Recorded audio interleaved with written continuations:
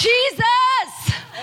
Oh, I'm drowning. Jesus, help, save me. Jesus, save me. We are dying. The disciples were crying out. I'm going to share with you from Matthew 8:23 to 27. Jesus stepped into the boat, and the disciples were following him. As they were traveling across the lake, the ferocious, furious storm began to be stirred up. And the waves were strong, and the water began to beat into the boat, and the disciples were afraid. The next sentence is only 4 words. But Jesus was sleeping. Contrasting response and situation, but Jesus was sleeping. And the disciples came and woke him up. Jesus, help us, save us, we are drowning. Oh, we are dying. And Jesus woke up. The Bible says that he woke up and he told them, you of little faith, why are you so afraid? What kind of response is that from our beloved Savior? Have you wondered? How unkind. You have no compassion, Jesus. There's storms and waves. Can't you see that? And you were sleeping. And all you did when you woke up is to tell them, you of little faith. Why are you so afraid? They have every reason to be afraid. Right? In our natural mind, thinking, yeah, how can you say such a thing? Very often we criticize or judge out of context. Let me just take you through why did Jesus say that to them. He didn't say it because he did not love them. He gave his life to them. How can he not love them? And just rewind a little bit. Just before the incident, before Jesus stepped into the boat, taking them across, just before that, we knew that the disciples were with Jesus, and there were, in the evening, there were many that came that was possessed with spirits, and the many that were sick. And Jesus, the Bible says, read the word, all right? Read the word, make sure that I get it right. Many, at one word, the Bible said, at a word, they were delivered and they were healed. And just that before the evening, that morning, Peter's mother-in-law was sick with fever. And Jesus touched his mother-in-law and she was healed. She was delivered, healed from the fever, right? Let me take you one more testimony before that. And a lot of us know the story of the centurion, right? The centurion came, and when Jesus entered in the Capernaum, the centurion came to him, Lord, my servant is paralyzed and severely in sickness. He come, then Jesus asked him and said that, do you want me? Shall I come and heal him? And the centurion said, no, Lord, I don't deserve for you to come to my house. At mention of your word, my servant will be healed. And Jesus was amazed. He said that, I have traveled throughout Israel. I have not met a man with such great faith. Amen. And the centurion told Jesus, I am also a man under authority.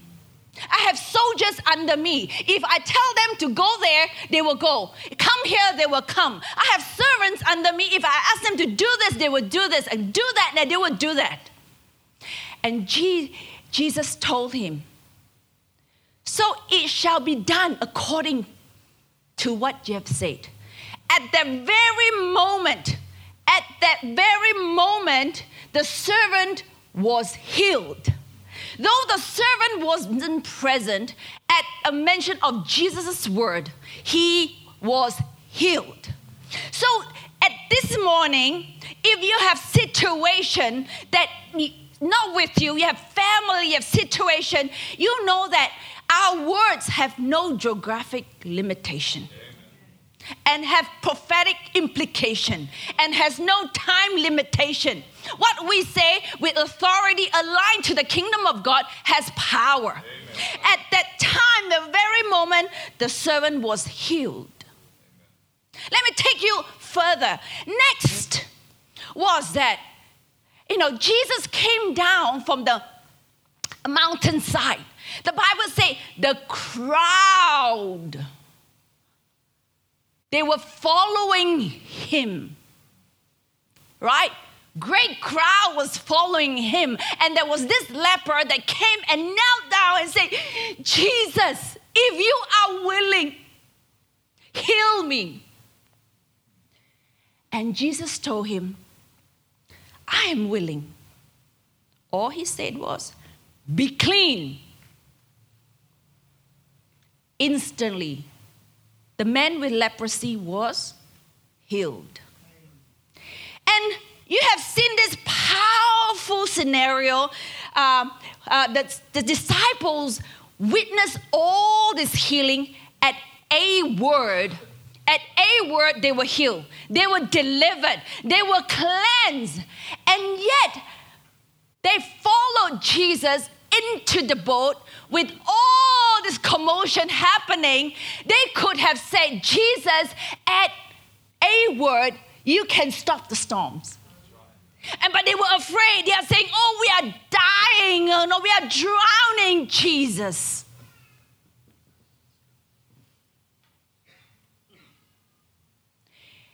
It is not what we are speaking to, but where we are speaking from. Where are we at today? Can we join Jesus sleeping in that peace? How did Jesus do that? Why was he not disturbed by the storms and the waves? And then Jesus got up after he told them, you of little faith, why are you so afraid? Have you not seen what I have done? Weren't you with me? Didn't you witness that? He wasn't there to please them. He was there to disciple them, to become like him. Then Jesus didn't leave them there. Serve you right because you have little faith. I leave you alone. Solve it yourself. He got up. He rebuked the winds and the waves. The Bible says that it was completely calm. And the disciples say, what kind of man is this? Even the winds and the waves, the storms obeyed him. What kind of man? Do we believe as Christians in a God and yet think that he functioned like us, like a man? Do we know the Christ that we are serving?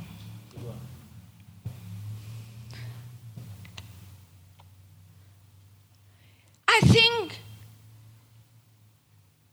as disciples, they were following Jesus. From the word, from chapter 8, verse 23. And then go to the very start, verse 1. The crowd, they were following Jesus. I think it's time that we stop just following. We are called to abide in him. We have been following for far too long, but Jesus says, come and abide in me. Before GPS, before we have all this navigation, we used to convoy. Who knows that? Like, okay, we're going to a certain party or beaches or whatever. We have 2, 3 cars, 4 cars convoying each other, following. And somehow, somewhere, someone get lost. Have you experienced that? I did. So I thought that was the car. I followed. I thought it was you. Then we went somewhere. Where are you now?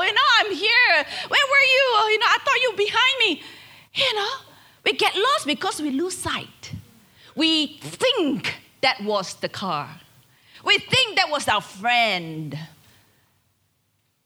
And as disciples, we're just following. Oh, I thought Jesus said this. Oh, I through my experience, I think we begin to negotiate according to our perception and understanding. But Jesus says that, hey, it's time to stop following, but come and abide in me.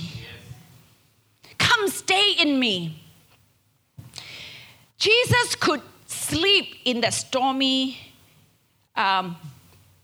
environment because he was abiding in his Father. And I want to share with you from John 14. Verse 7 says that, if you really know me, you will know my Father as well. From now on, you do know him and have seen him. Then verse 9, it says, anyone who has seen me has seen the Father. Verse 10, it says, the words I say to you, I do not speak on my own authority. Rather, it is the Father living in me who is doing his work. Do you know what? Jesus said that if we are in Christ, we are meant to say the same thing. It's pretty tall order, isn't it? It's scary to come and tell someone, if you see me, if you know me, you know my Father. If you see me, you've seen Jesus. You see me experience the power of the Holy Spirit. Oh my, it's scary. And authority that reside in us. That's why in John 15:5 says, apart from me, you can do nothing. That's why you and I, apart from him, we can do nothing.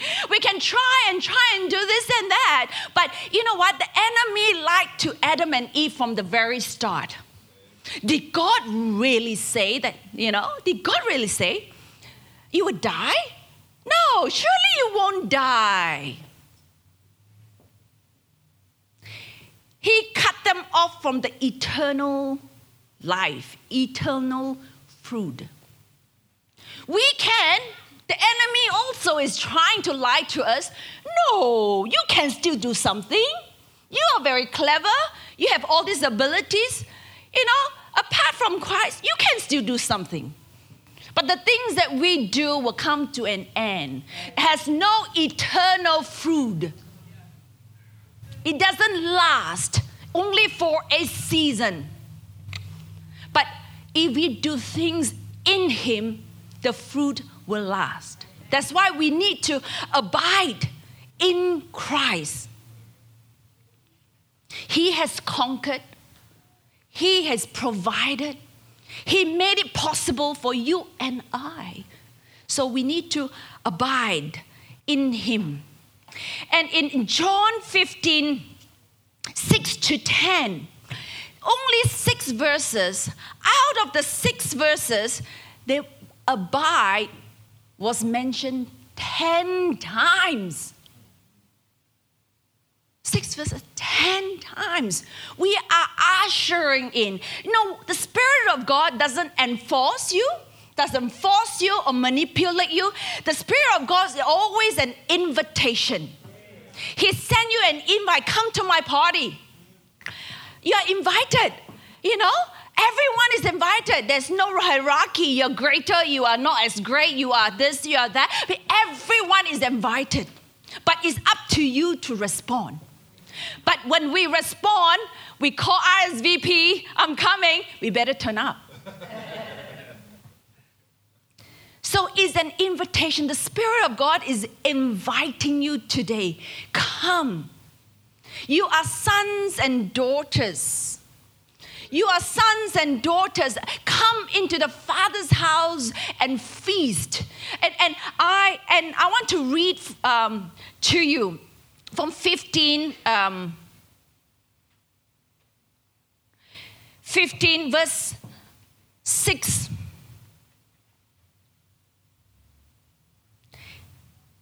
If anyone does not abide in me, he is cast out as a branch and is withered. And they gather them and throw them into the fire, and they are burned. If you abide in me and my words abide in you, you will ask what you desire, and it shall be done for you. Wow.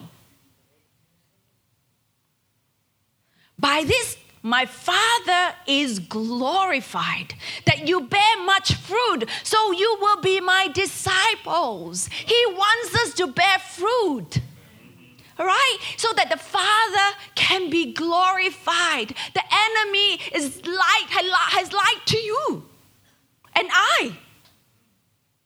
Try this, try that. Remember, apart from him, we can do nothing.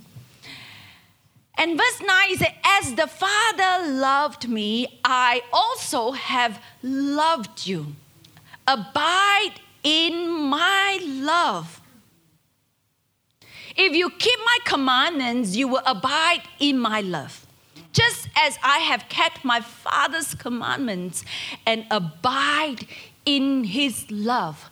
Perfect love casts out all fear. Perfect love casts out all fear. Now,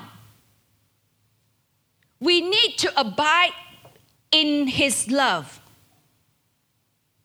There's an invitation for us to come and abide. Means to really fix ourselves in that. Follow the instruction. Function out of that. The premise that he has provided. Come. In him we live and have our being. Christ in us, the hope of glory. Christ in where? In us. Say, Christ in me. Tell someone, Christ in you. Tell the other person, Christ in you. Tell someone again, say, Christ in me. The hope of glory is about to burst out. Amen? It's about to burst out. It's about to flow out of me because I have accepted his invitation today. Yes. I have accepted my Father's invitation. I am coming to the Father's house for a big party and feast from all that he has provided me. I am no longer the same because something has been unlocked, unhindered. Christ in me, the hope of glory. Not just in me, not only that I have Christ, does Christ have me? Amen. We can have Christ, but does he have you and I? In him I live and have my being. Amen. Tell yourself, in him I live and have my being. When we abide, when we accept the invitation today, right? I want to conclude with verse 11. A very powerful verse. Verse 11, it says that these things I have spoken to you, that my joy may remain in you, and that your joy may be full. The joy of the Lord is our strength. The joy of the Lord is in our strength. It's our strength. Do you know when Jesus was at Gethsemane, he prayed. He prayed. He knelt down and he was praying. And we knew that the angel of the Lord came and strengthened him. Right? At the start, the verse told us that he has gathered his disciples and said, come and pray, lest you fall into temptation. Temptation is everywhere, outside and inside. We are always very tempted to fall into our own perception, our own way of trying things. Lest you fall into temptation, come. And we knew that the disciples followed him to the mountain. And Jesus prayed a stone's throw away, the Bible said. Not far. He's always bringing them, not just doing it himself. He demonstrated and he coached them. Do it. You see what I do it, right? And he was praying. As he was praying, said, Father, it was the request. Father, if it be your will, remove this cup from me. Yet not my will, but your will. He moved from a request, a petition, to submission to the Father's will. Right? Before he died on the cross, he died at Gethsemane already. He died to his personal will. Without that, I don't think he was able to be at the cross, fulfill what the Father what his mission on earth. So he told the disciples, he told them, don't let you fall into temptation. After he prayed, he came back and he saw his disciples sleeping. They were sleeping, they were exhausted. Who's supposed to be more exhausted? And he told them another time, wake up, get up, pray, lest you fall into temptation. We are so tempted always to think small, think less of ourselves. Thinking less of ourselves help no one. Because God has provided everything for us to think how precious we are, that He would pay with His life for you and I. No greater friend, the Bible said that one that laid down His life for you and I. He laid down His life for us so that we can come. No longer do we need to follow Him, but we come and abide in that love. In verse 11 said, your joy may be full. That was in New King James, and in NIV is that your joy may be complete. Full is like I can't feel it anymore. It's already full. If I feel some more, it will overflow, right? It's like, in NIV it says, it's complete. This bottle is complete. But you read Amplified Version, it says, if you read the Passion Translation, you may be full. You may be complete, lacking nothing. But not just that, you will begin to overflow. Overflow. Casey City Church, we are recalibrating this year to recalibrate for overflow. And we are not contented that we are full. We are not contented that we are complete. We want to be a blessing. We want to be overflowing in abundance in every sense of the word, not just in finance, in the gifts of the Spirit. In the gifts of the Spirit. The gifts of the Spirit is given to you and I so that we can bless others. We can equip others. Today the Lord is unlocked. He has unlocked the door. Let the glory in you begin to overflow from you. Enough is enough. Enemy has lied to you. Enough is enough. Amen. Amen. That my joy may be full, complete, and overflowing.